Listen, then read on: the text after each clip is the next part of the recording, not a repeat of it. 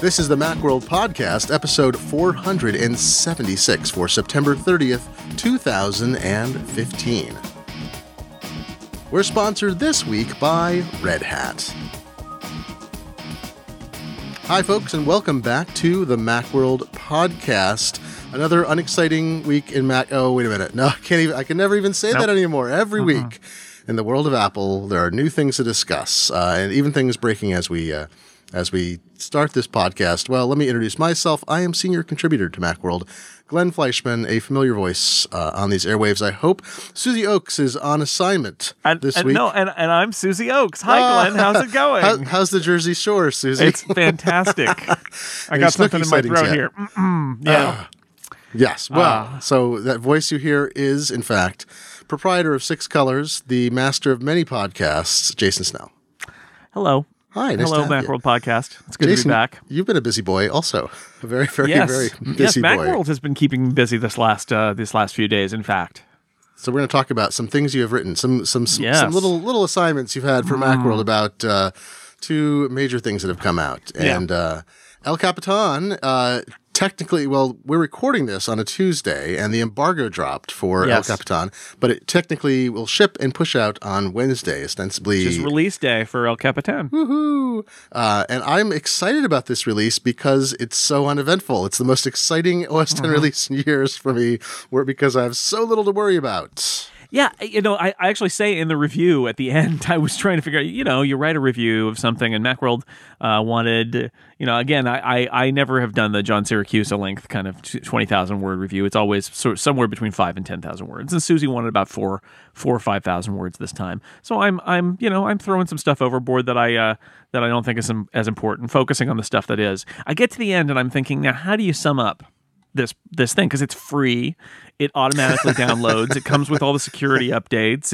It's got some new stuff, but it's also very familiar. And I was thinking back to like the drama of old versions of OS X that were updates. Where it's like, well, should I really do it? Is it safe? Maybe I'll just stay on Snow Leopard for another couple of years. And routine is the word that I came out with, which is not to say it's not interesting, and even parts of it are exciting, but I think Apple wants it to be seen as a routine thing. And in fact, something that Apple hammered home with me when I was visiting them talking about El Capitan is this idea that all of the like new best security updates all just roll into El Capitan. It runs on all the same Macs that ran. Right.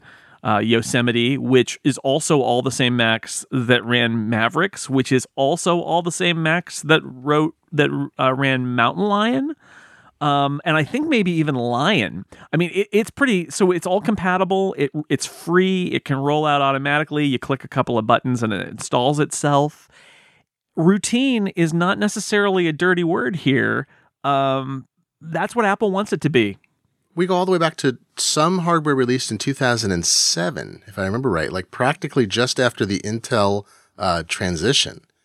I think there are some models, and then I think you creep on other models, you have to go to 2008, 2009. Yeah, although if you look at I was looking at the reviewer's guide, which I got, and it is interesting to see that Apple's approach is they want everybody on the latest OS. That is really interesting. They don't want to make it like, oh, you're completely trapped, because they do push out all the security updates and things like that as a part of it. So they want everybody on this latest version. So what ends up happening instead is that different features are barred from different units. So like handoff and instant hotspot. There's a list of like early 2015 MacBook, 2012 or newer MacBook Pro, 2012 or newer MacBook Air, 2012 or newer Mac Mini, 2013 Mac Pro, and every one AirDrop has that, and like only certain models support Metal, and only certain models support AirPlay, and only certain models support PowerNap, and this is how they do it now. Is some features don't work if you're on an older Mac, but you can still run the update and it just won't give you those features. And I think that's a better approach, honestly, because it actually lets those systems that are older not be completely stranded and miss the security updates and some of the features that they could take advantage of. So philosophically, I think it's a better approach. Yeah, I agree, because you don't leave people completely behind. And because there are security fixes, I don't want people running Lion. I want them to be running, if they can, Yosemite and Yosemite or El Capitan. And if you're running Yosemite, you should just run El Capitan, because it's probably going to be faster and more efficient. And from what I can tell, I mean, this was a strategy with iOS 9. It wasn't announced, but it sounds like I have heard varying things since it came out, was that iOS 9 was potentially going to run better on older devices than iOS 8 would, because they had pulled stuff out that was bad. I shouldn't say they pulled it. They made it more modular so that things that didn't need to be loaded or dealt with on older machines, because they couldn't actually use the code, were just not being activated. And so you didn't have things happening in the background. Yeah, I think they did some analysis that was in both of these operating systems about what they could like the low power mode that's in iOS 9 is a similar thing, where they put switches in there or put access to switches that they said on stage that you didn't even know were there. But that also means that they have the ability in software to kind of analyze like what is happening over here in this subsystem and what's happening over here. And I suspect that part of that might also be that for some devices that stuff's just shut off. Like, right. Because low power mode turns off a whole bunch of like graphic stuff, like transitions and effects and animations. And, maybe more of that is just plain turned off for older models. That once you've got that level of control where you're like making decisions about, all this stuff, it's not one big switch bank where like in my house, I've got a junction box and, I've got like in my kitchen, I can turn off like the lights in my kitchen, all the power to my kitchen. But the rest of the house is just like, there's one switch and right. It's the whole house. And so if you can get that fine-grained control in your operating system where you can flip off, this thing, but not that thing. I think that has effects beyond just the low power mode. But that's my speculation. So it is an interesting approach that they're doing. They don't want to leave people behind and say, just forget it. And at some point, I suppose they will take those systems from 2009 or whatever and say, well, you can't really run this again. But they haven't yet because, and I think there's good reason for that, because they know that there are a lot of old Macs out there and they want them, the worst thing is if they have to go back to like Mountain Lion and do a security update, right? They don't want to do that. So instead they've said, look, just update to the latest. You can do it. It's compatible. You won't get all the new features, but you will get all the software updates, instead of having like a team of very sad programmers who have to do security updates on 3-year-old OSs. Oh, God. I knew a guy at Microsoft who was in what they call, and Apple has a group, and every company has this, a continuing engineering group, and he was responsible at that time for Windows 95 when, I forget, was that XP? And so you had to keep Windows 95 DLLs and things like that working forever because there was such an installed base. And I feel like this is Apple's rip the Band-Aid off thing. And I think it's an interesting thing to look at with El Capitan, because they've been so willing to say, yeah, PowerPC, bye-bye, or like they'll cut off the past as necessary to ensure they have a path future, because they're not going to be in Microsoft's shoes supporting XP in, or trying to not support XP in 2015 or supporting Windows 95 for more than a decade. Apple's like, yeah. And so, but this is nice because they said what we were all saying a year ago. You and I had this conversation. Everyone had this conversation. Oh my God, Yosemite is too much. You didn't take the time with it. They eventually worked it all out, but it took, I feel like, longer and was more painful than almost any release. And now we're like, just slow down. And they did. And that was already obviously in the works when Yosemite came out, because they spend, their cycle is a year or more. And I've had none of those effects with El Capitan. I've been running it since the first beta. So I spent the whole summer running El Capitan. And yeah, there were some bugs at the beginning because it was a beta, but it's been solid for me for weeks, if not months now. And that's something that is not, was not the case with Yosemite, where it was shaky up to and maybe even through release.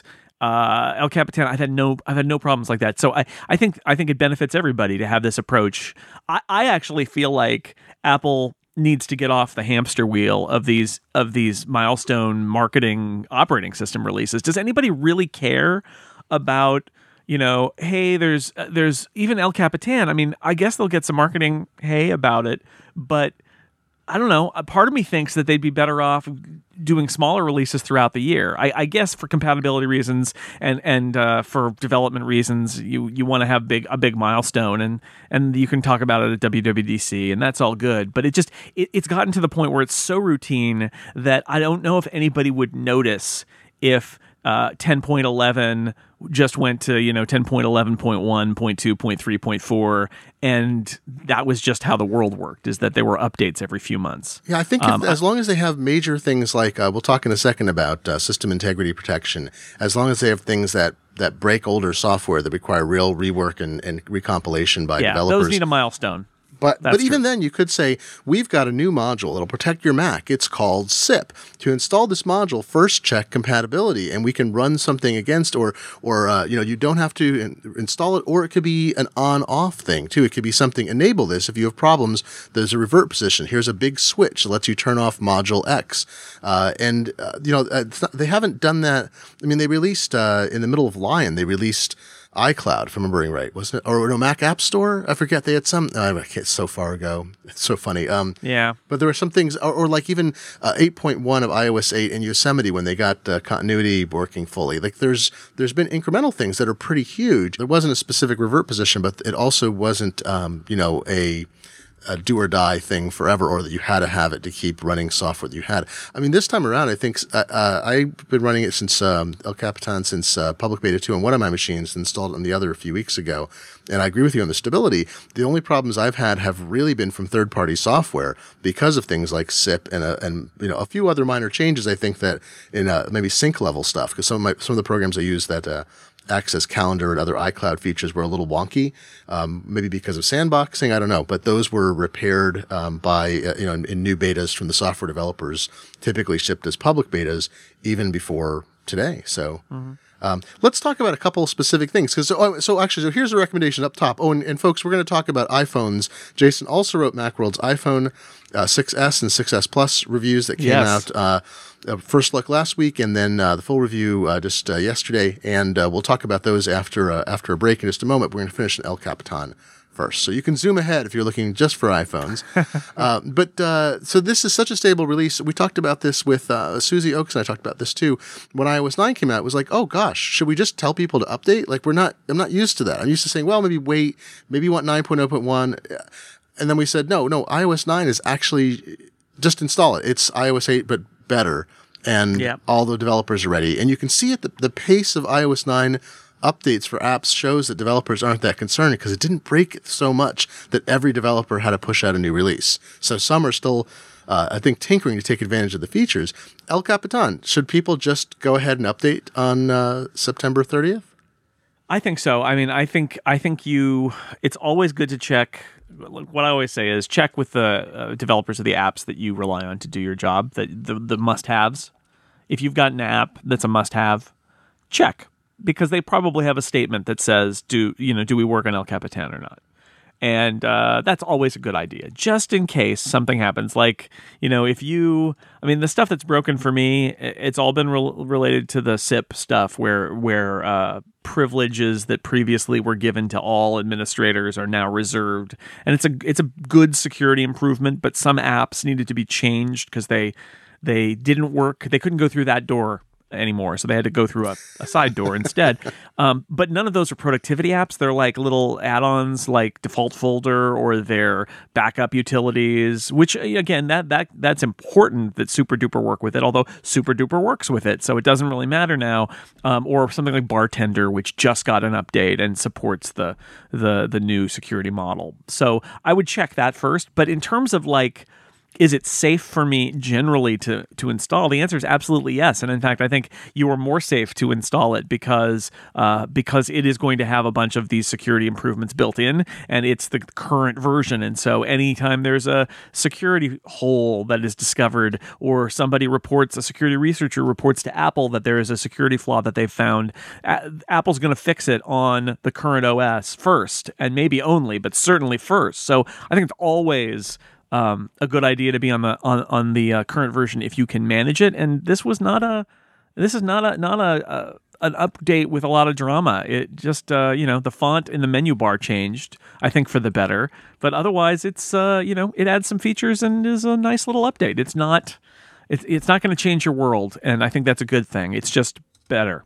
Yeah, I'm totally on the same page with you, is that if you're running Yosemite, you should run this because it's better. It's everything but better. Yeah. And so why not? On the SIP front, the rootless or system integrity protection thing, I have an article that'll be up on Macworld, should be by the time you hear this, about the status of that. Because during testing in the beta releases, Apple made it easy to disable this mode, which protects all the system files. And the idea behind it is that it's not to protect us from ourselves, although some people would say, Apple's infantilizing us. It's making us less able to make changes to the system.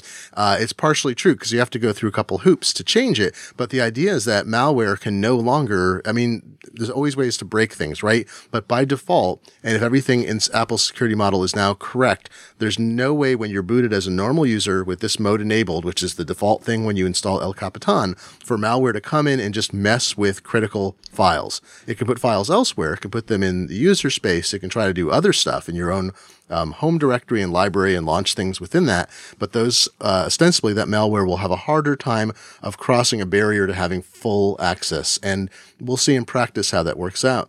But Apple had a simple switch during the beta where you could boot into recovery disk, select an option from a menu and say disable it. Now you have to boot into recovery disk. You have to run launch terminal, enter a simple command, and then restart. So it's not that big a deal, but it's a slightly higher bar. You have to be slightly more technical to do it. It's a power user feature, and power users will be able to turn that off with ease, and you can Google it, right? It's very very easy. They're not hiding it, right? It's not a secret. It's just something they're not making available. And you mentioned default folder. Default folder, you can use it. You have to turn SIP. Actually, it's interesting. Depending on the software you're using, some software can use default folder even with SIP turned on, but not all of it. Depends. Not all of it. Yeah. So you have to turn SIP off for default folder, 4.7 latest release. But the developer assures us he's working steadily away. He hopes by the end of October to have version 5, which will be fully SIP compatible. And, a few months ago, I was writing about this and was worried that a lot of utility software would go away. And it turns out only Total Finder and Total Spaces 2 from the same company, they're pretty dubious. They will continue to support, I think Total Finder requires SIP off, Total Spaces 2 can work, and they haven't completely figured out their direction. So people use either of those utilities will have some trouble. You mentioned Bartender 2 just released on Monday with a fully SIP compliant version. If you use that, Super Duper and Carbon Copy Cloner. CCC. CCC. It's like the old Russian initials, right? No, yes. SSS.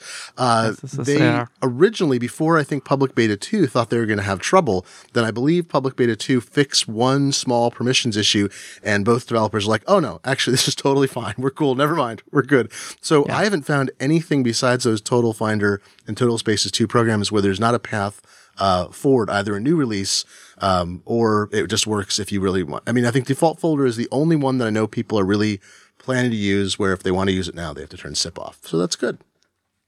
Yeah, it's I think that says something about how this release, that seems to be the compatibility issue with this release. Otherwise, this release just kind of works and it's not an issue.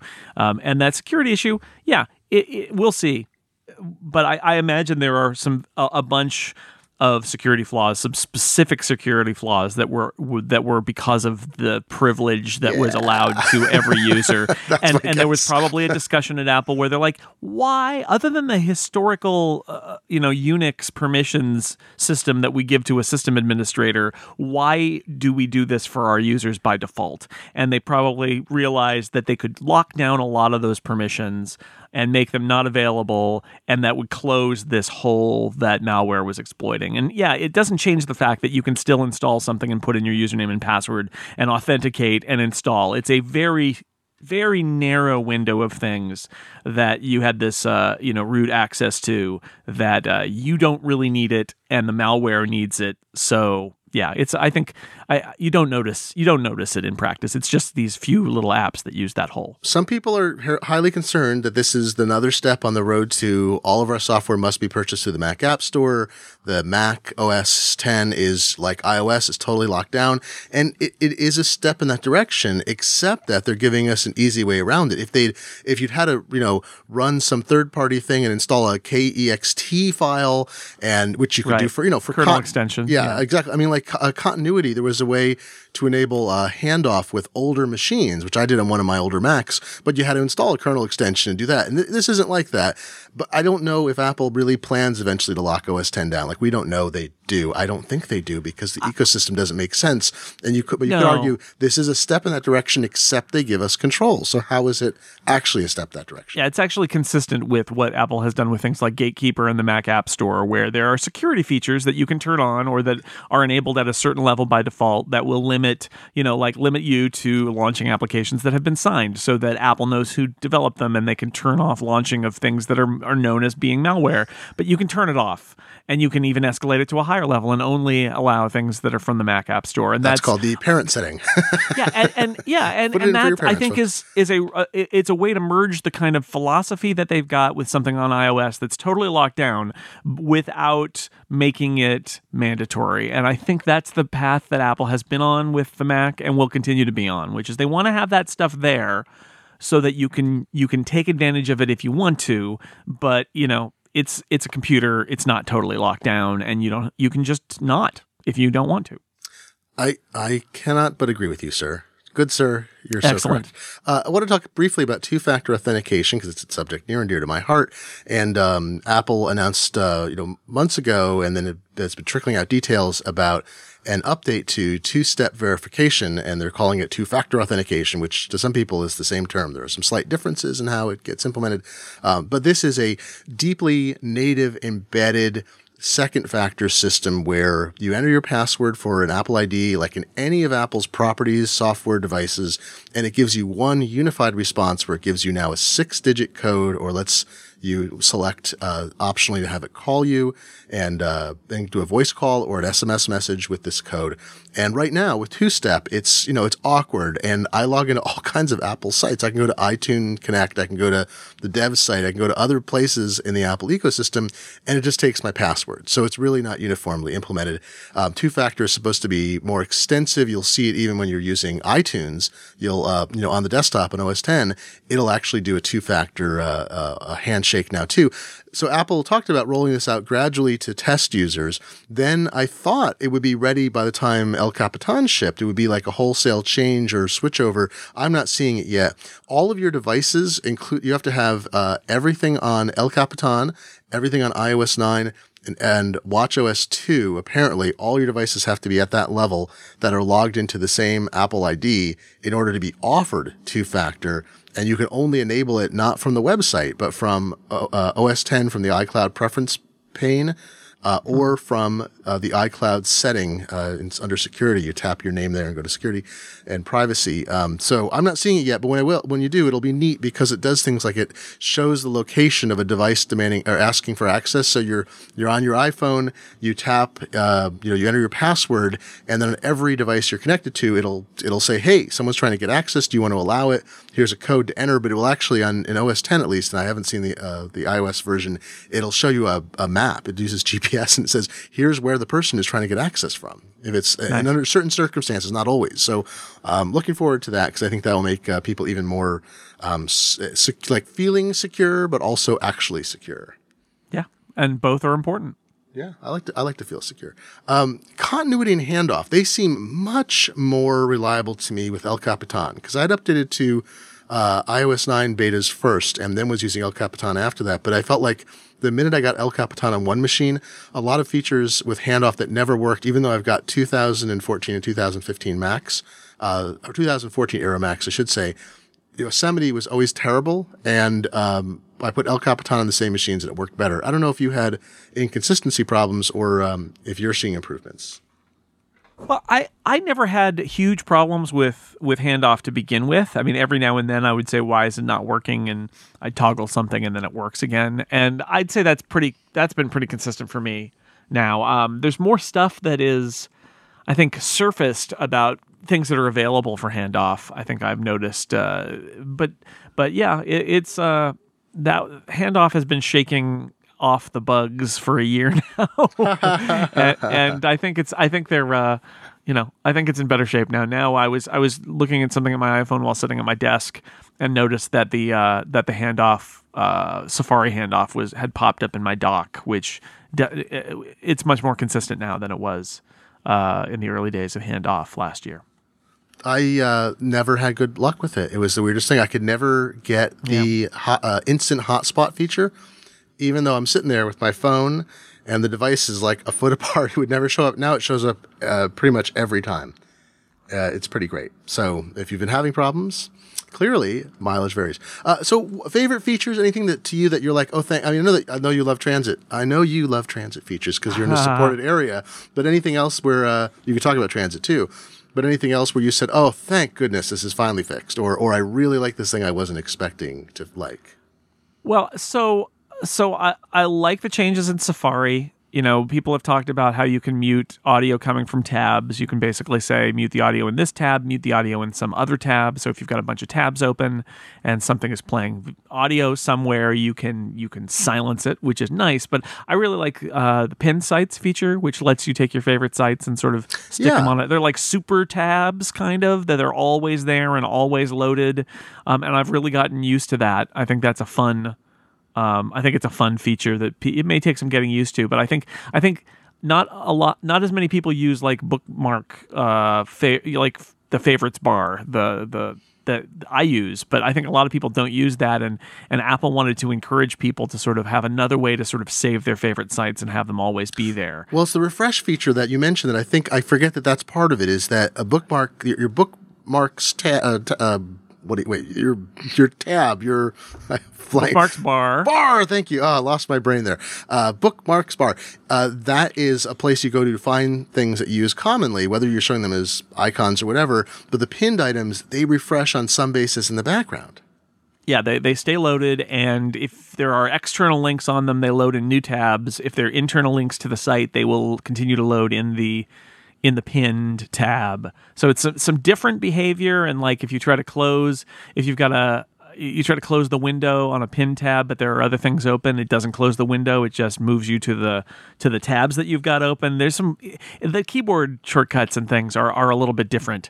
And keyboard access to the bookmarks bar is now different. You have to do Command Option and a number to activate them instead of just Command and a number, because the Command number is now tied to the pinned sites and your other tabs. So there's some changes there, but in the end, I like having pinned sites, and I've been using that feature a lot for my own stuff and other stuff that I use regularly. I've just got them always accessible for me. So 6 colors and the incomparable are always in there. A weather page for my weather station. And actually, I've got a Google Drive pinned as well, because I'm always trying to find a document in Google Drive. And so I just always got it there.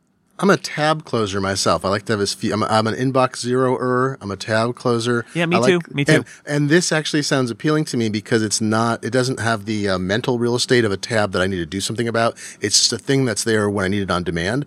Our mutual friend Adam Enks has 100,000, a million tabs open. I don't know. He is a tabber, and I'll be curious to hear his reaction to whether pinning changes that, because he never used RSS. And for me, at one point, RSS was almost a substitute for transitory tabs, because I didn't want to go up. I didn't want to wake up in the morning and open 20 tabs, New York Times, Washington Post, Macworld, whatever. I wanted RSS to tell me, and I'd miss stuff, and that'd be fine. But pinning is somewhere in that matrix of different kinds of options. It's a little different.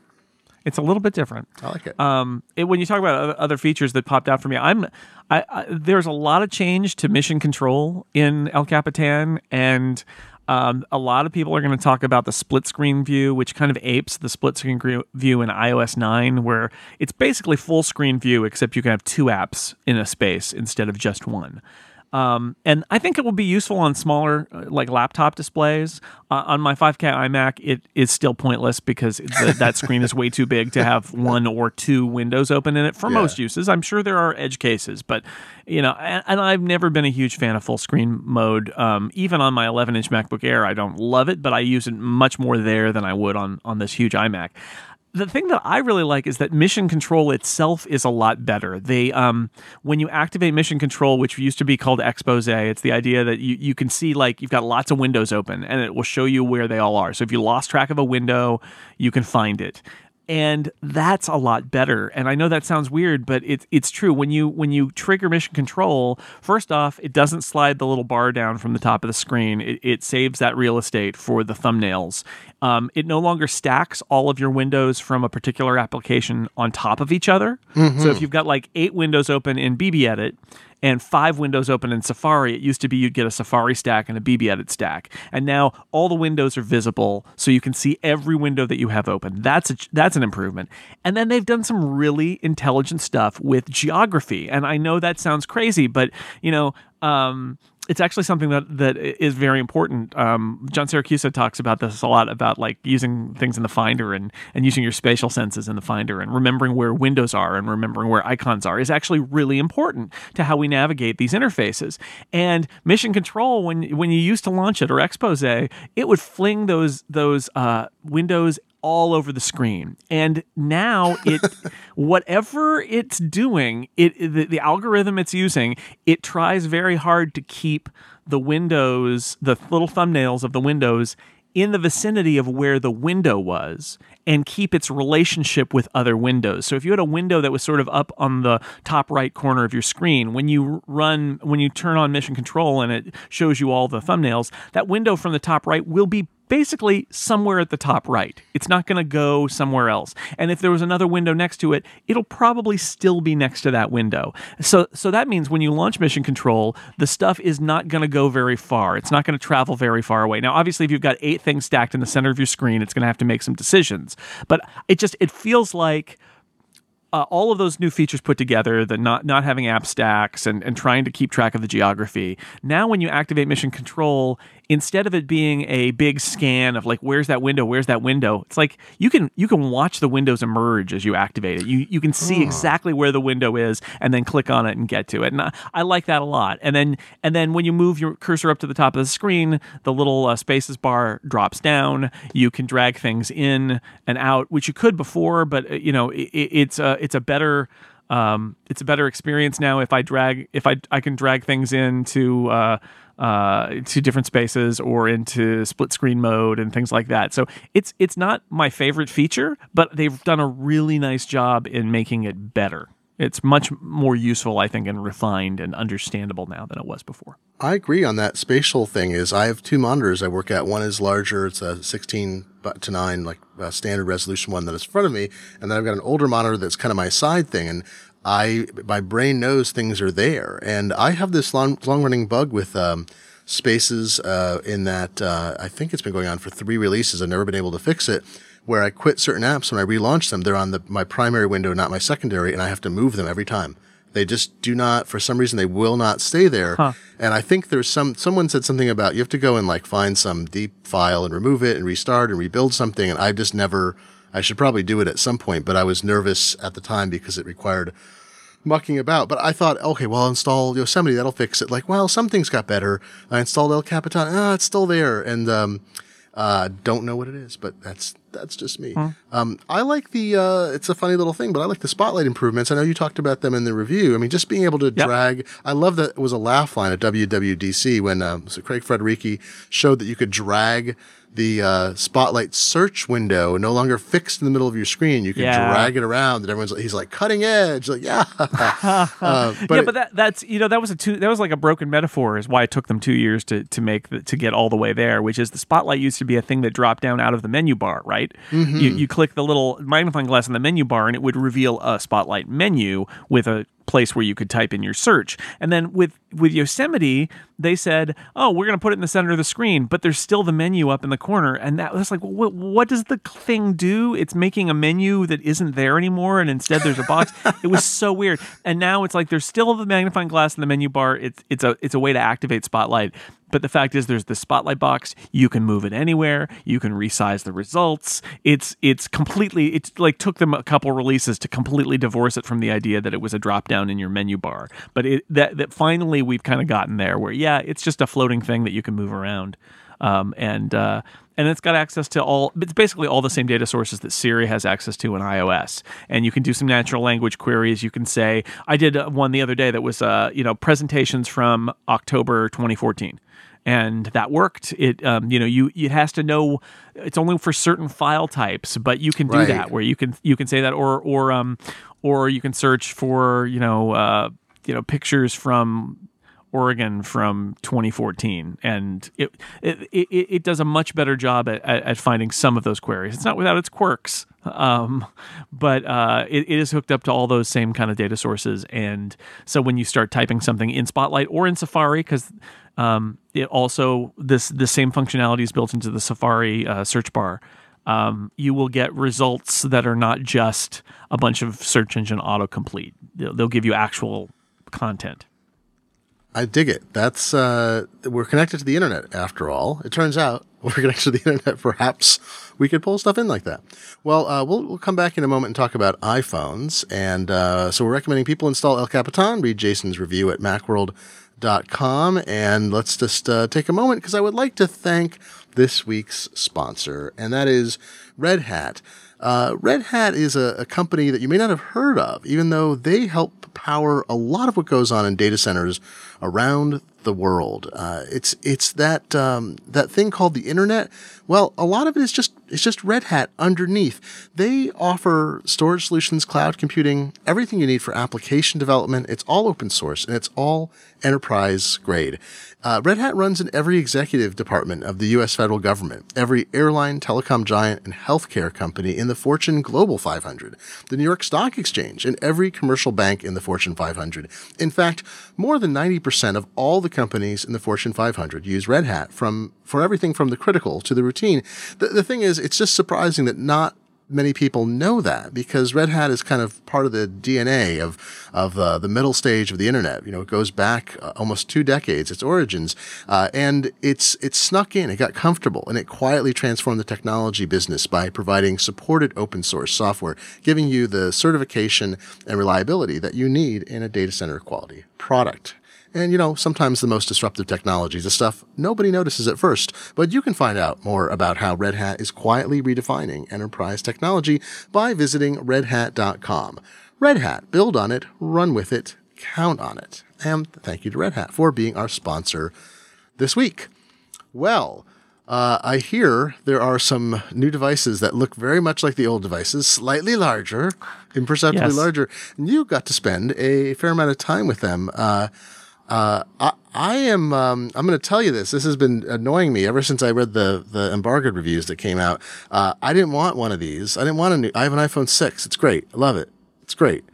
Now I want an iPhone 6S. I don't want it, but I want it, Like, I thought there's nothing that compelling, and I'm not a big, let me get the latest, greatest thing. Then I did the math, and because of all the new installment programs, including Apple's upgrade plan for iPhone, it's actually probably cheaper for me to get a new one than to keep the one I have now. My iPhone 6, the buyout value I have from the rest of my AT&T installment plan, my next plan, is, I think, less than what I can sell it for. So I can actually sell my iPhone 6, make money off it, and switch to a new plan at the same cost I'm paying today and have an iPhone 6S. So we're rapidly entering a world where the 2-year, the disappearance of the 2-year plan is just being replaced by 1 year with a buyout, and that seems to be where we're headed. Is the people who want to get a new phone every year are going to be able to get a new phone every year, pretty much for what they spent to get a new phone every 2 years, which is it's so pretty good. Funny. As long as they turn in their old phone, which for some people that's not the deal. I hear people saying, "Oh, it's the perfect deal. You turn in your old phone and you get a new one." But a lot of families roll down their old phones, and so that adds some complexity. Like, my daughter has my old iPhone 5. And my son has my wife's old iPhone 5.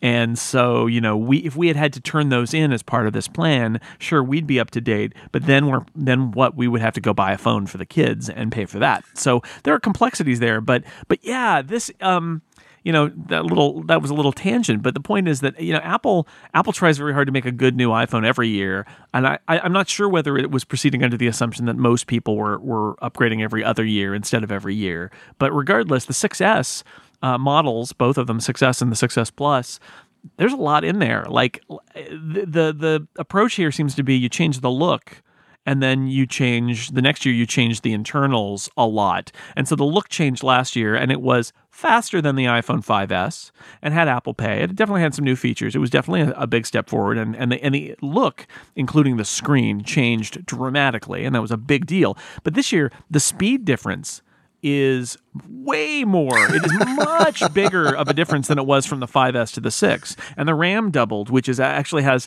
as nerdy as it sounds to talk about RAM in a smartphone, it has a huge impact on usability, because apps, when you can keep more apps in memory, what it means is that when you launch, if you've ever launched an app and that you were just in like 10 minutes ago, and you launch it again, and instead of it snapping open right where you were, it like shows you the splash screen, and you wait and it all loads. The time. Yep. That's because it's been purged from memory, because your iPhone ran out of memory from the other things you were doing. So you put in double the memory, and what happens is that stuff happens a lot less often. And so if you're switching around between apps, they just pop to the next app, and you're right back where you were before. You switch to a new, tab in Safari, and it's that you knew had loaded, and instead of it sitting there and reloading it, and you're like, wait a second, I loaded this, but it has to reload it. With more RAM, it's just there because it's able to keep that in memory. So it's a nerdy feature that has a direct improvement on usability. So between the speed improvements, the RAM improvements, you can throw in the Touch ID sensor is much faster. So you basically put your finger down on the button and it unlocks instantaneously. Basically, it is surprising. And then we haven't even talked about 3D Touch, which is this whole new interaction that is the sort of biggest change to iPhone interaction in the history of the platform. Yeah, so there's a lot here. Apple moved away from specs years and years ago. They moved away from specs, and then it was even they're not even going to talk often about. And when they bring up a spec, I'm always fascinated. So during the iPad Pro release, they talked specs and they showed numbers and comparisons, and I found that fascinating because it meant they were trying to prove something that and if they don't mention a spec, either it's not a good one or they just don't have to prove it anymore because they don't think it matters to consumers. So they won't tell you how much memory is in an iPhone because they don't care, and people run tests or they do breakdowns or whatever, and you find out. But the fact that it has such a significant hit is amazing. And I think I think Gruber linked to this. I don't know if all the tests have been run, but the iPhone 6 and 6S are faster than some of the slower Apple laptops now. By the geek, it's a suite of tests. So for any particular thing, if you're doing certain things that rely on some desktop style features, I think the laptops are still going to outperform. But on a lot of individual tests and the overall score, these phones are laptop scale. You don't even need the iPad Pro for that. You have a phone that is essentially better than probably 60 to 80% of the laptops on the market, and even better than the lowest quartile of Apple laptops. I think wild. Yeah, it is. It is. I mean, I think the iPad Air 2 is still in the ballpark too. But these are powerful devices that are much more powerful than the ones even last year, showing kind of amazingly that there's still a lot of efficiency to be worked out of there's room to grow, I guess I would say, which every time you see the charts of like how much faster they are than the previous year's iPhone and the one before that and the one before that, you say, well, surely this can't continue. And last year's update was a little more incremental, but then here we are again with another big boost. It's not quite twice as fast, but it's not far off. And but from a practical standpoint, I mean, this is why Apple, I think, got out of specs, is they didn't want people. You don't always want last year's model to seem crappy if you're still selling it, right? They're still selling the 6 and the 6, 5S, the 6 and the 6 Plus. And they haven't gotten slower, right? They haven't gotten slower. Usually what happens, and this goes back to what we were talking about El Capitan, what really happens is Apple puts that power in there and then uses it.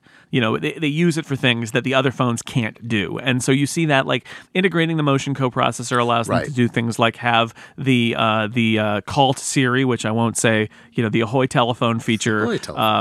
That when you send a greeting to Siri, Siri can be listening all the time, and not just when it's plugged in. And that's because the new hardware has a lower power state that allows it to listen without burning your battery like on the old models. And there's the 3D Touch is an example of that. The live photos example is an example of that. There's a lot of features that are built in there that you really need the hardware that's in the 6S models to do. But that's also the march of progress. The 6 is a pretty amazing device. It's just a little less amazing than the 6S because there's been a year and there have been advances. Well, and one could argue, I mean, this is where when you look at the Android market, without getting into the morass of what fragmentation is or any of that stuff, is that you can have phones that are a year old. I mean, literally flagship phones that are a year old in the Android world, and they won't run even sometimes incremental updates to the software. Yeah. And those phones may have been and remain perfectly fine, but Apple's had that philosophy. They shortened, I would say, the lifespan of iOS for a bit, and then they've broadened it in the last 2 years. So there was a time, I agree. The iPad, like the original iPad being abandoned, but it was so low performance, it would not have been able to let them move forward. So now you have this, you can move backwards in time, for multiple years now with iOS to get some of the features. So you're using the latest thing, you just don't have all of it, as opposed to you want the new features, you have to buy a new phone to get all of any of the new features. This is, you buy a new phone because of specific things that pull you there, or it's that time in your cycle. And that's, I feel, a very different philosophy, but it also becomes more seductive because they're not forcing you. You want to use the News app. Well, the News app requires an iPhone 6S. Nope, you can use it with any iOS 9 device. So your current device is not crap because it can't run the News app. That's not the marketing slogan for the product, by the way. That's no, definitely not. Hopefully not. But I think Gruber talked about this a bit during Fireball, the tick and talk thing, and I thought he broke it out really nicely. You were just talking about that a minute, or ticking about that a minute ago too. Sorry, is that we think about, or I would say that maybe the mainstream media talks about it as the form factor being different seems like the big thing, when really it's the alternate years like this that we see just the biggest amounts of innovation and improvement. And I think it's more compelling. I was ready to move up. My wife's phone was dying. Her older, I forget, she had a 4 something. So she got my 5, which she's delighted with. She does not want a 6 or 6 Plus or a scale phone. She likes the smaller phone. So she's not ready to upgrade now. I got a 6 because we're just sort of moving up the chain. I wanted the newer one to test and for Apple Pay. But now I'm like, maybe I will get a 6S because there is so much to do. There's so much to test, so many things to try, so much fun. So so let's talk about Force Touch being one of those, because that is a hardware feature. It's not just something that's updated in software. A lot of people, including you, make the case that this is a game changer. It's a big deal. I mean, look, the abilities to interact with our touchscreens are so limited compared to our abilities to interact with computers, right? Computers, we've got trackpads or mice with lots of buttons on them, and we've got these keyboards with all these keys on them. And on the touchscreen, we've got glass and a finger, and that's about it. That's all we've got. So you can't do a right click. You can't do, you've got touch. And then if you want something else, maybe you touch for longer or you move your finger around. Right. And like the vocabulary is limited. So by adding 3D touch, by adding these pressure sensors on the display of the 6S and 6S Plus, what Apple is doing is saying we can now detect this added dimension, which is why it's called 3D Touch. And what they've done with some really impressive software, I have to say, I am very impressed by how I don't feel like I'm accidentally triggering 3D Touch by connecting the haptic feedback that's in the Taptic engine that they built in, which is a much better class of vibration generator than the old one, and it can make these little tiny bursts. You put those together and you come up with this physical vocabulary. I have to describe it that way, where you very quickly are trained by the device to know, that's something that you can't really push on. There's nothing new there, but this is something that's triggered something, and now you can look and see what you triggered. And it becomes natural very quickly, and it allows you to interact with items on the screen in a few different ways. So instead of just tapping, or maybe tapping and holding and waiting to see if something can happen, you can press hard and then press a little harder. And when I say hard, I mean you're pushing a little bit in, and then you push a little bit more. It's not like you're trying to break the thing open. And so, on the home screen, you can get up to 4 little submenus that pop up of an app that let you sort of deep link into a feature of an app. Like the best example is probably you can jump straight to selfie mode on the camera by choosing take selfie from the camera app on the home screen, and instead of having to make sure that you're in photo mode and flipping the camera around and being ready, it opens, it goes to that mode. And then when you're in an app, app developers can kind of do whatever, but the primary interaction that Apple does is this thing called peek and pop, which is basically like a preview window. So you press a little bit and a preview pops up, and you can actually swipe at that point and do some actions oftentimes on that item. So you peek at it and like, yeah, I don't really need to deal with this. This is just junk mail. I'm going to archive it or I'm going to delete it. But if you push a little further, you kind of close the deal, and then the thing just pops open as if you had tapped on it to begin with. So it's just a different kind of behavior, and app developers can use that, or they can come up with their own, build their own approaches to having, what happens when you press a little bit harder on something, and we'll see how they adopt it. But it's a big step, and it feels like they implemented it really well, because I was dreading it being something that was like, oh man, nobody's going to ever understand this, nobody's ever going to trigger it, or they're going to trigger it all the time, and it's going to be really frustrating. And the way they built that software, and they interact with all the sensors on the device. And this is one of those things that is just a very hard thing for the competition to do, because they don't control all the hardware and all the software at the same level that Apple does. And that's why this is also a smart feature tactically for Apple, because it's going to be a lot harder for the competition to knock it off. Not that they won't try, and not that they won't probably succeed eventually, but it will be harder for them to do it, and harder for them to do it well. And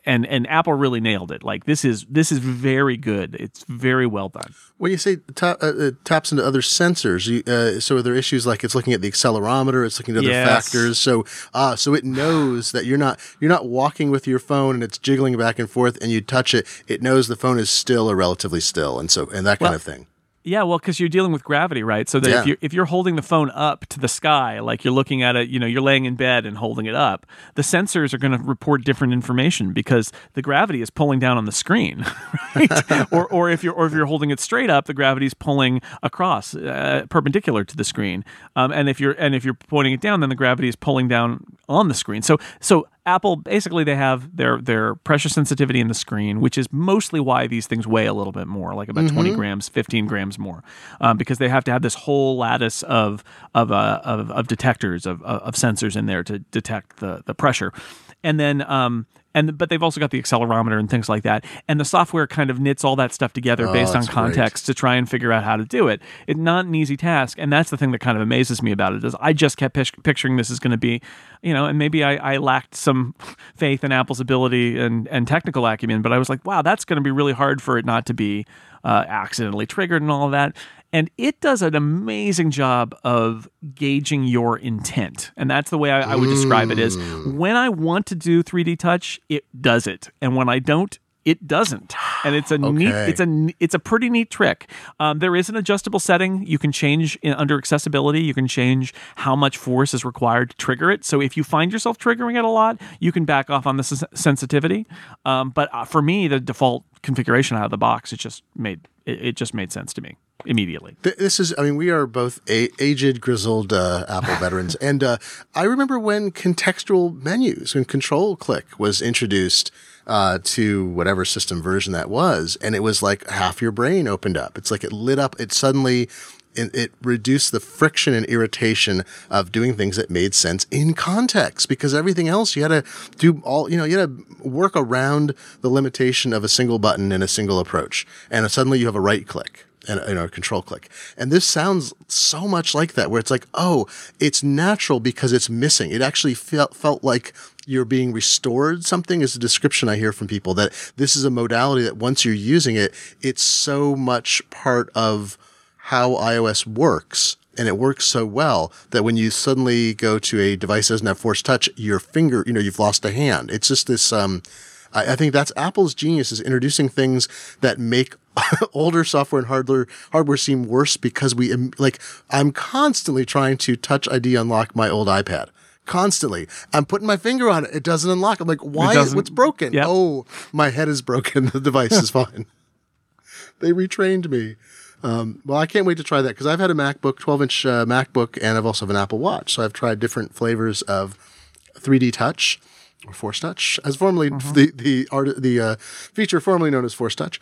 And on the MacBook, it still isn't that integrated as a thing. And because we have, right click is enough, and there's other tools, but we'll see where that goes. The camera side, I have been such a big fan of the camera, and I've got a very nice little mirrorless camera, an X6 from Sony that I adore, that helped rekindle my love in photography, because it's not a DSLR. It was inexpensive, and it just takes amazing photos. And I thought I'd be using it all the time. And then the Apple kept improving its phone cameras. So as the cameras improve, I carry the Nex less and less. I thought I'd carry it a lot, and instead I can get such good photos, and often in circumstances where the Nex would have a hard time because of the size or timeliness or whatever. And now these cameras are even better, and they sound, and I've been looking at samples. So if you go to Lisa Bettany, who is one of the people behind the great iPhone camera app, Camera Plus, we'll put a link in the show notes for Snap, Snap, Snap. And she has, I think, every generation of iPhone rather, and did a side-by-side, same scenes, every camera. And you can see, now in some cases I would say the 6S is not significantly different, or sometimes, I mean, you can see the differences, but in almost all cases, there is a difference that's noticeable. I mean, in a few cases, you're like, well, that's slightly better, or it's different. It doesn't make an impact. But in many, you're like, all right, they just did another leap. How was your experience in testing the camera? Did you see that kind of that difference, or did you feel it was that different? Yeah, I'd say it's funny, the going from 9 to 12, 8 to 12 megapixels. I mean, it's a much many more pixels, and I'd say the camera is better. I would not say it's shockingly better. I think it's better. There's more detail, but and that's good. I'm not trying to say that the camera is bad. I think what I would just say is that the old camera was pretty good, and this one is a little bit better. But it's not like this goes to show that Apple's been right all along when it says it's not really about the megapixels. Yeah, because exactly. they added a lot of megapixels here, and it made it incrementally better. But it's not like, oh my god, finally 12 megapixel camera, it's totally different. It's like, nah, it was already pretty good, and now it's a little bit better. My favorite additions on the photography side, one is that there's 4K video, which, while it seems impractical, it does allow you, if you shoot 4K video, yes, maybe you're future-proofing your home videos for the future days when we've got even better screens than we do today. But if you're shooting 4K video today, what that means also is that you can crop your video and motion stabilize your video and do lots of other things with your video, and still end up with a full resolution HD, like 1080, afterward, because 4K resolution gives you twice as many pixels in each direction. So it's 4 times the total number of pixels on that video frame. So you can crop it. This is true for still images too. 12 megapixels means you have a better digital zoom, essentially. I mean, it's a fake digital. I mean, digital zoom is always fake, but if you zoom out and you still have, you're zooming in 100%, and you don't have the pixels, and it's blurry. If you have the pixels like this, you can crop down to an image that could still be, 2K, like, I don't know, a high def image or even larger, and have a crisp still image as well. Yeah, so that's good, and there's image stabilization for video and stills on the 6S Plus, which is also a good feature. But honestly, and I know that a lot of the listeners will find this silly, the most important photo story on the 6S is the front-facing camera, which Apple still calls a FaceTime camera, but let's be serious here. It's the selfie camera. And the reason that it's, FaceTime camera, the whole idea there is you use it for FaceTime, you're using it for video chat. You don't need a very high-quality camera for that. But if you're taking pictures of yourself, I was looking at pictures from my vacation, and I was looking at the selfies that we took, with the family on the beach in Oregon, on the Oregon coast, and I was like, oh yeah, that resolution isn't that good. And they upped it. The 6S models have a 5 megapixel camera facing forward. They have this new software that does a flash using the screen, and it's not just putting a white rectangle on the screen. It can drive the screen to up to 300% brightness of the normal brightness for that moment of flash. It does the true tone detection, so it will not just be a white box, but it will actually flash the screen with a particular color tone that just as with the flash on the back that Apple thinks that is harmonious and is going to give you your best thing. So the stuff that you take with that front-facing camera is dramatically better than it was before, and that's actually a big deal because that camera gets used a lot. As surprising as it is, I think, to a lot of people, and it's the reason Apple never really focused on it before. Apple's gotten the message that selfies are a thing and that you should up your selfie game, and Apple did. And so that camera is hugely improved. That's that's one of the biggest lacks, I think, in certain models. I mean, I feel this, again, in the MacBook, they opted for a kind of crummy front-facing camera. And so for video, you notice it, and terribly. It feels like, I mean, we know what people want. They want to take pictures of themselves alone and in groups. And Apple decided to go for it. I think the last feature is, there may be some other things to talk about. I don't want to cut it off with that, but I know cases, people have had concerns about cases. You've been reassuring folks. Dan Frakes over at the Wirecutter apparently brought a bag of cases because they review stuff and tested them all, and they all fit. And you've had the same experience. You have the leather case for the 6. Yep. Yeah, the 6 cases work fine on the 6S. You would have to have some sort of like amazingly. I don't think you could. The case could exist because it would need to be engineered within fractions of a millimeter, and I'm not sure cases can be manufactured unless it's like for outer space or something with that level of specificity. I think there's always a little bit of give just because of the manufacturing processes, and these phones are only larger by fractions of a millimeter, so like much less than a millimeter in each dimension. So, does the leather case fit a little more snugly? Yes, but it totally fits. And we know that these use a slightly better grade, I guess. I don't know if I say better, different grade of aluminum. And the glass, in some unspecified way, the glass is stronger. We don't know what that means. Yeah, this is Apple not going deep on the specs, but they say that they've improved the glass again. So which is good because if we talk about future directions for the iPhone, I suppose that faster is always going to be there.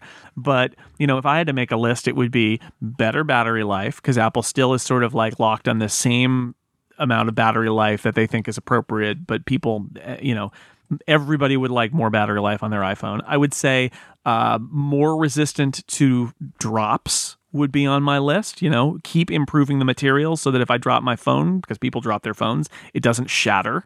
And then visibility and bright light is the other thing, like making it so I could read a book out in bright sunlight without, which is sometimes quite problematic, even with the iPhone. And that's one of the reasons why I have a Kindle. Is Kindles are really good at dealing with bright light, and iPhones and iPads are not. So I would put those all on my list. So yeah, the fact that this screen is imperceptibly upgraded, that's a good thing. It's a start. If it saves a few thousand people from having their phones break, then that's good, and they need to keep doing more. The aluminum on the back. I think the idea here is that the whole bend story a year ago, that you could bend your iPhone, that aluminum back shell was a little softer, and this one is more rigid, and so it's going to be more impervious to bending and can resist force a lot better. I've heard some people say that they feel that the grip on the aluminum backplate is better, that there's more of a texture than on the 6. I can't verify that because I've held many different 6S models at this point, and a few of them feel more grippy, but also a bunch of them don't. So I think maybe there's individual variation that's part of the anodization process when they anodize the aluminum and add the colors and make the aluminum tough so it can withstand the torment that we inflict on our iPhones. Maybe. And I asked Apple about it, and their response was basically that there's nothing there, so they gave me a non-response that was very clearly like, if this was an improvement, we'd talk about it, and we're not talking about it. So I think maybe it's a manufacturing quirk, and maybe some models are more grippy and have more of a texture, but I wouldn't count on it. I wouldn't count on getting one, and I don't think you could take it back to the Apple store if you said, I was hoping it would be less slippery, because I heard they're not going to replace it because it's not a feature. Even though some of them may be perhaps accidentally more grippy. It may also just be an effect of the early production process of the iPhones that as they started the anodization, and then they tweaked it, maybe some of the initial ones had a little more texture than some of the later ones. I don't know, but I cannot confirm. It's certainly not across the board. And so I wouldn't count on it. Other thing we should mention is there are a lot of reports out there that, and this is another feature, you talk about features Apple's not talking about, physical features, that if you were to say drop your iPhone in the toilet. Oh, yes. It seems like, although Apple's not saying anything about it, it seems like there is more water resistance on these models, that some people have submerged them for as long as 20 minutes and they keep working. And eventually the water seems to infuse the phone. But we don't recommend this. We don't recommend trying this. Do not recommend this. But what I would say is, I wonder if in the next year what we're going to hear is a lot of stories from people who say, "Oh yeah, I dropped my iPhone in the toilet. I dropped my iPhone in a puddle. I immediately pulled it out, and it still works." That gets the cuss-sat numbers. Those cuss-sat numbers go way up when you take your watch. You don't even know you've done it before. You pull it out of the toilet, you wipe it off, and it works. You are ecstatic because you weren't promised it was waterproof or water resistant, rather. Exactly. So I think that that's what's going on, is that Apple's made an effort to make them more survivable in terms of a quick dunk in something. Yeah, don't try it, but I'm encouraged by these tests that it looks like in one of the take aparts that they've added some gaskets and stuff around some of the parts of the phone so that they're a little more resistant to water intrusion, and that's good. That's a good thing. Again, I hope none of us drops our iPhones in a bucket of water, but it could happen accidentally, and just fish it out immediately, and maybe you'll be okay if it's apparently the putting it in rice is kind of a myth. People have tested it. That used to be the thing. If your iPhone gets wet, immediately throw it in uncooked rice and let it there because it'll leach it out. I thought this was absolutely true. And I had a friend say, "No, you're completely wrong." I start to research this because I was like, well, I've heard this from so many people. There are all kinds of positions from reputable sites and people who've tested it thoroughly, who do a lot of testing. It may help, but it's really unclear. So it's not the thing. So the silica stuff, you don't want to throw it in a pile of that silica gel, but there's still other desiccant techniques. stuff that you'll find sometimes in things and marked as "do not eat." Yeah, it's delicious. That's why they market that way. No, you recommended at some point ago, I think when the iPhone 6 and 6S came out, or 6 Plus came out, you recommended the leather case. And I was nervous. I got a new, bigger phone. My hands, I'm like, I'm going to slip it. I bought the leather case and I love it. Side effect is I'm a year in with the phone and I'm looking at it to see the resale value. If I decide to buy out the remainder from my AT&T installment and sell it, my phone is impeccable. I have no scratches, or it does actually meet that new. Yeah. I mean, if I clean it up with the cloth a bit, it is essentially looks like an entirely new phone. And that's one of those trade-offs. Like I have been caseless for most of the time, and then I got a case for, I forget, one of the 5 or 5S for a bit. And then of course I dropped one of my phones, but I had Apple Care Plus. So like, there were other problems. So they repaired it for me. So this is an issue, I think, for folks, like whether to do a case or not. And if you're going to turn your phone over, when you return your phone, that's why I'm thinking about it with the dunking in the water too. When you turn in your phone, it has to meet standards that the companies have. And the cell companies will have their own standards, and Apple may be more lenient. I just heard a thing, I'm trying to remember where I heard this just the other day. What happens to all these phones that are turned in? Do they get refurbed? And one speculation is they just get completely torn apart for parts. Because these are great sources of parts, but the actual, wear and tear, I'm sure they go into some subsidiary markets as well. Some must, because there's too much of a thing there. But so you got to keep your phone in better shape if you're going to do an installment plan. So a case may be a better option. So thank you for recommending that case. That's a nice case. One last thing I want to talk about was availability, because we're not going to get into, we're not Gene Munster. We don't stand outside of Apple stores and count who comes in and out. And thank God he does. Thank God that man does it, and other people. So the reports came out, Apple released this number, and there were some predictions by some morons a couple weeks ago that Apple would have a terrible opening weekend. Instead, it sold more phones than it ever had before in an opening weekend, but it also included more markets. It was able to execute and sell in more countries at once. And this, many folks think, is proof that Apple has finally kind of gotten over the demand hump, that it's not running out, and it can still meet these demands for opening weekends. I was just looking into the Apple iPhone upgrade plan. If you do that, you must do it in a store, so you can make the arrangement and reserve it online. And I went and looked at the stores around me. I'm in, greater Seattle. There's 4 or 5 stores in my region, 4 stores. And every phone wasn't available in every finish or capability. There were plenty of phones available, though. I mean, I don't know if there, you don't know if there's one or more of any model, but I saw a large display of lots of different phones of the kinds I wanted around. So clearly, this seems to be a unique case in which they were able to meet a lot of the demand in the opening weekend. Yeah, we've always said that Apple's sort of opening sales are constrained by demand, and I think that are constrained by manufacturer and not by demand, and I think that's still true. But what they have ramped up their supply, and you can see it because something to keep in mind when you see, there were record iPhone sales for the first weekend is they were in China the first weekend and they haven't been before. And so, of course, there were more sales because they were in China. Yeah, exactly. The Chinese market came week 1 instead of week 4. And last year they hit China in October. So, but what that does say is that Apple can make so many that they could open it in China, because that's what they do. Is the reason Apple does these rollouts from country to country is not because Apple likes teasing people in Italy. It's because Apple can't make enough to fulfill all the demand in all the markets. So they make enough to fill the first week in demand spike here, and then it cools off, and then they can fulfill another demand spike in other countries, and then it cools off because they can only make so many, and they've got only so many stockpiled. So by adding China to launch weekend, that says, one, how important China is as a market to Apple, but it also says Apple was capable of fulfilling demand in China at the same time as all these other countries that they launched, and that goes to Apple having way better production than they maybe have in the past.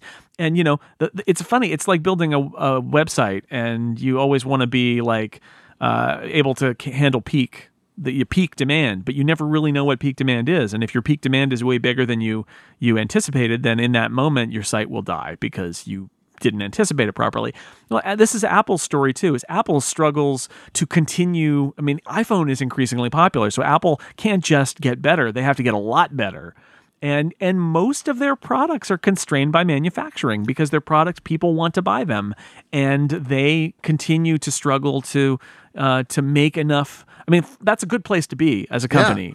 Is unless people are going to turn away from you and buy it from someone else. But I think most of Apple's customers don't want to buy something from someone else. They want it from Apple. And you don't want to have a bunch of products sitting around. And so this was the story with the Apple Watch in the early days, too. It's the same thing. It's like they couldn't make them fast enough. And I think that was a problem, and they maybe lost some sales because of it. But it's a failure because they couldn't make enough to sell to people. You see, let me explain to you how this works.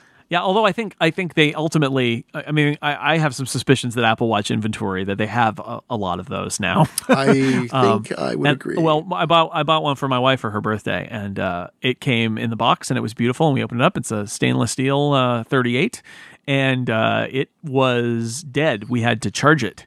And that says to me that it sat in that box for a long time, which suggests to me that they have some that they had a lot of inventory of and weren't selling. But that's a story for another time. Anyway, the point is they've gotten way better at manufacturing new iPhones and building them up so that they can fulfill demand.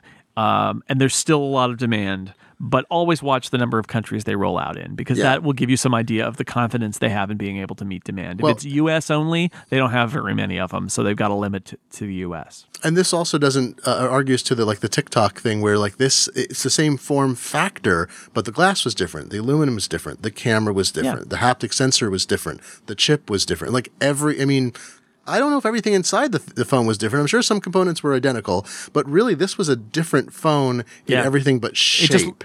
It just looks the same, but it is not the same. And they couldn't reuse any of the external parts, and probably not very many of the internal parts. Yeah, I mean, it's got 802.11 AC, which the previous one didn't either. So even the Wi-Fi chip and the cellular chip supports different bands. So it's a funny thing. So this is essentially it's like a chameleon. It's not a chameleon. It's like a mimic. It looks exactly like the thing, and it's 90% different, so they don't even get the advantage of anything but, I mean, the aluminum, maybe it's the same process, but it's not the same material, so they can't stockpile a bunch of them. I think also, and we're going on long here, but just to close out too, is they're selling the 5S, the 6, the 6 Plus, the 6S, the 6S Plus. Those are a great range of phones. A lot of people still like the 5S form factor, and the 5S is a great phone. It was one of my favorite iPhone models ever.